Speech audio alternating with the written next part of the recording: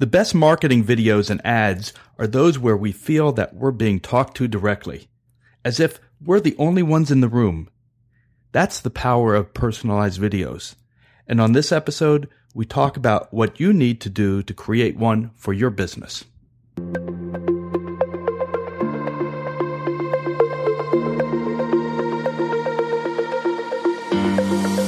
The video revolution is here, and it's changing how we do business.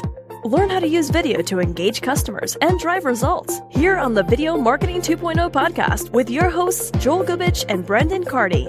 And listen for special offers presented throughout the podcast.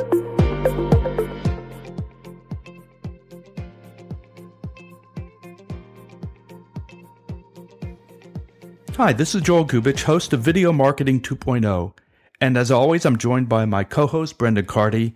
And welcome to part 2 of our conversation with Jeff Gadway about personalized videos, one of the most fascinating and effective methods for using video for outbound business marketing. Now, in this episode, we're going to get a lot more granular and learn about the specific do's and don'ts when it comes to creating a personalized video. Okay, so that brings us to our final segment. Now, in our previous 2, we've laid out the case for immersive videos and how a personalized video can really boost a marketing campaign. But now let's talk about some specifics on how to create that video. So, Jeff, how does someone go about making one? What are the major do's and don'ts that the video producer or the marketer should be aware of before getting involved in this? Sure. I think the best personalized video campaigns that we've seen are ones where they're thinking about personalization as they're conceiving the storyline, the shooting board, all of those types of things.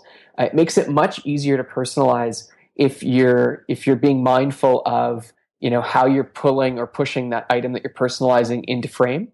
So, for example, if I was personalizing a message on my phone screen, it's going to make it a lot easier and a lot more impactful to do something that's a little bit more direct, as opposed to doing, trying to weave it in some way like that.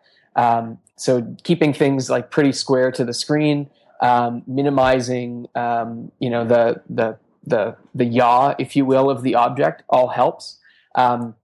Another thing to be mindful of too is just the size of the canvas that you're personalizing and what type of information you're looking to put in it. So if you were, looking to personalize a Post-it note, but you wanted to include, somebody's name and job title, it seems like it might work. But if you've got a long name and, Director of Worldwide Marketing Operations, it's all going to end up very, very small on that Post-it note. So just being mindful of what you're putting in. And the third thing I would keep in mind too is, not having a lot of impediments passing in front of whatever you're personalizing. Again, it's possible to, do a lot of masking and screening and make it work, but it's just going to add to your production cycle time. So those are some things from the production standpoint that you can think about. And then the other thing I would really encourage marketers to think about too is just how much information you're personalizing and to which customer group you're sending it. You got to think about personalization as a budding relationship, right? If you go too aggressive early on in the relationship, it's a little creepy, right? But if you're gradual with building that relationship, maybe the first email or the first campaign only has their name in it, right? And then it's got their job title, and then it's got some more information about them, and then it's got, it's personalized to include, some other interactions that you've had through your website and other things. It becomes a little bit more approachable or a little bit more acceptable to build that out. I wouldn't go whole hog right off the bat. Yeah, I'm glad you brought that up, because that was actually one of my first reactions to the whole personalized video theme, is that you got to be careful. And you mentioned the creepy word, and that's exactly how I thought of it as well. There's something about it that, people have an odd relationship with big data, right? In theory, everyone hates it, but they all want the benefits that come with big data. So you don't want, I would imagine, if people watch a video and they see all of themselves reflected back at them, they don't know how you got onto their LinkedIn profile. They don't know how you got access to your job title and all that. So it could add this element of what else do you know? And it could be getting your relationship off on a bad foot. So I think that's a really good point. Like anything with production, moderation is key. You want to find a nice balance where, you're not hitting people over the head with this thing either. Absolutely. Do you see this as a something that's just for live action video, or have you experienced using this also in animation? I'm glad you brought that up. I think you can do some really creative things with animated videos as well, because you don't have the same kind of motion tracking complexities that you would with a live action.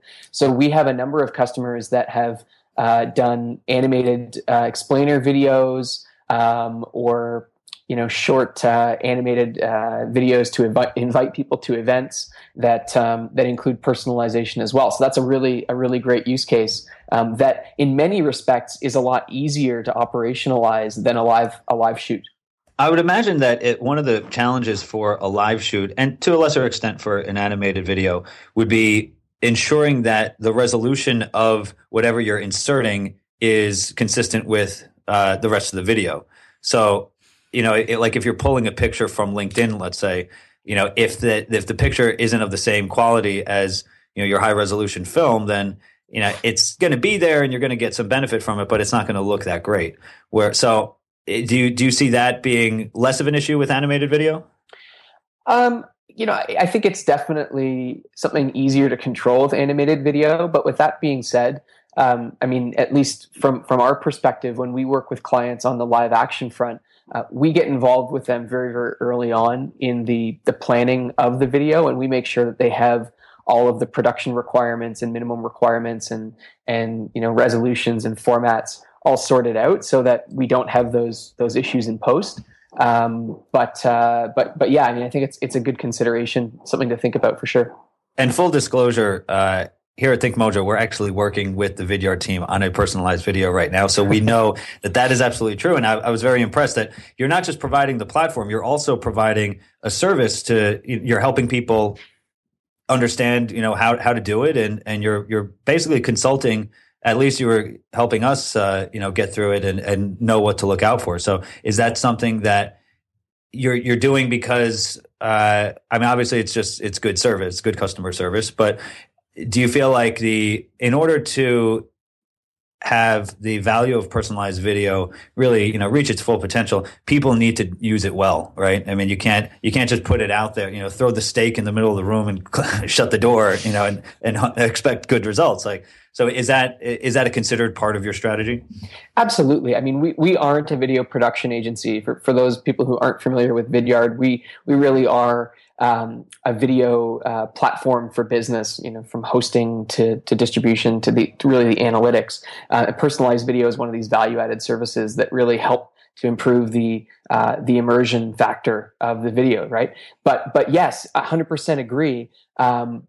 We see the best personalized video results coming from well-executed creative that uses the personalization in a very organically integrated way. There are a lot of other solutions out there that, just stick a name floating up somewhere on the screen and it's really tacky and pretty cheesy.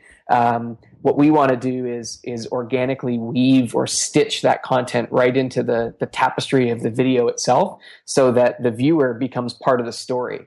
And we think that if we're able to do that effectively, the results of those campaigns will be much better than if we did it in a less authentic way. Okay, so let's maybe get back into some granular stuff as well. So I'm making a video, and I'm making it based on the guidelines that Vidyard has, and we'll have notes, show notes, and all these links on our website. Mm-hmm.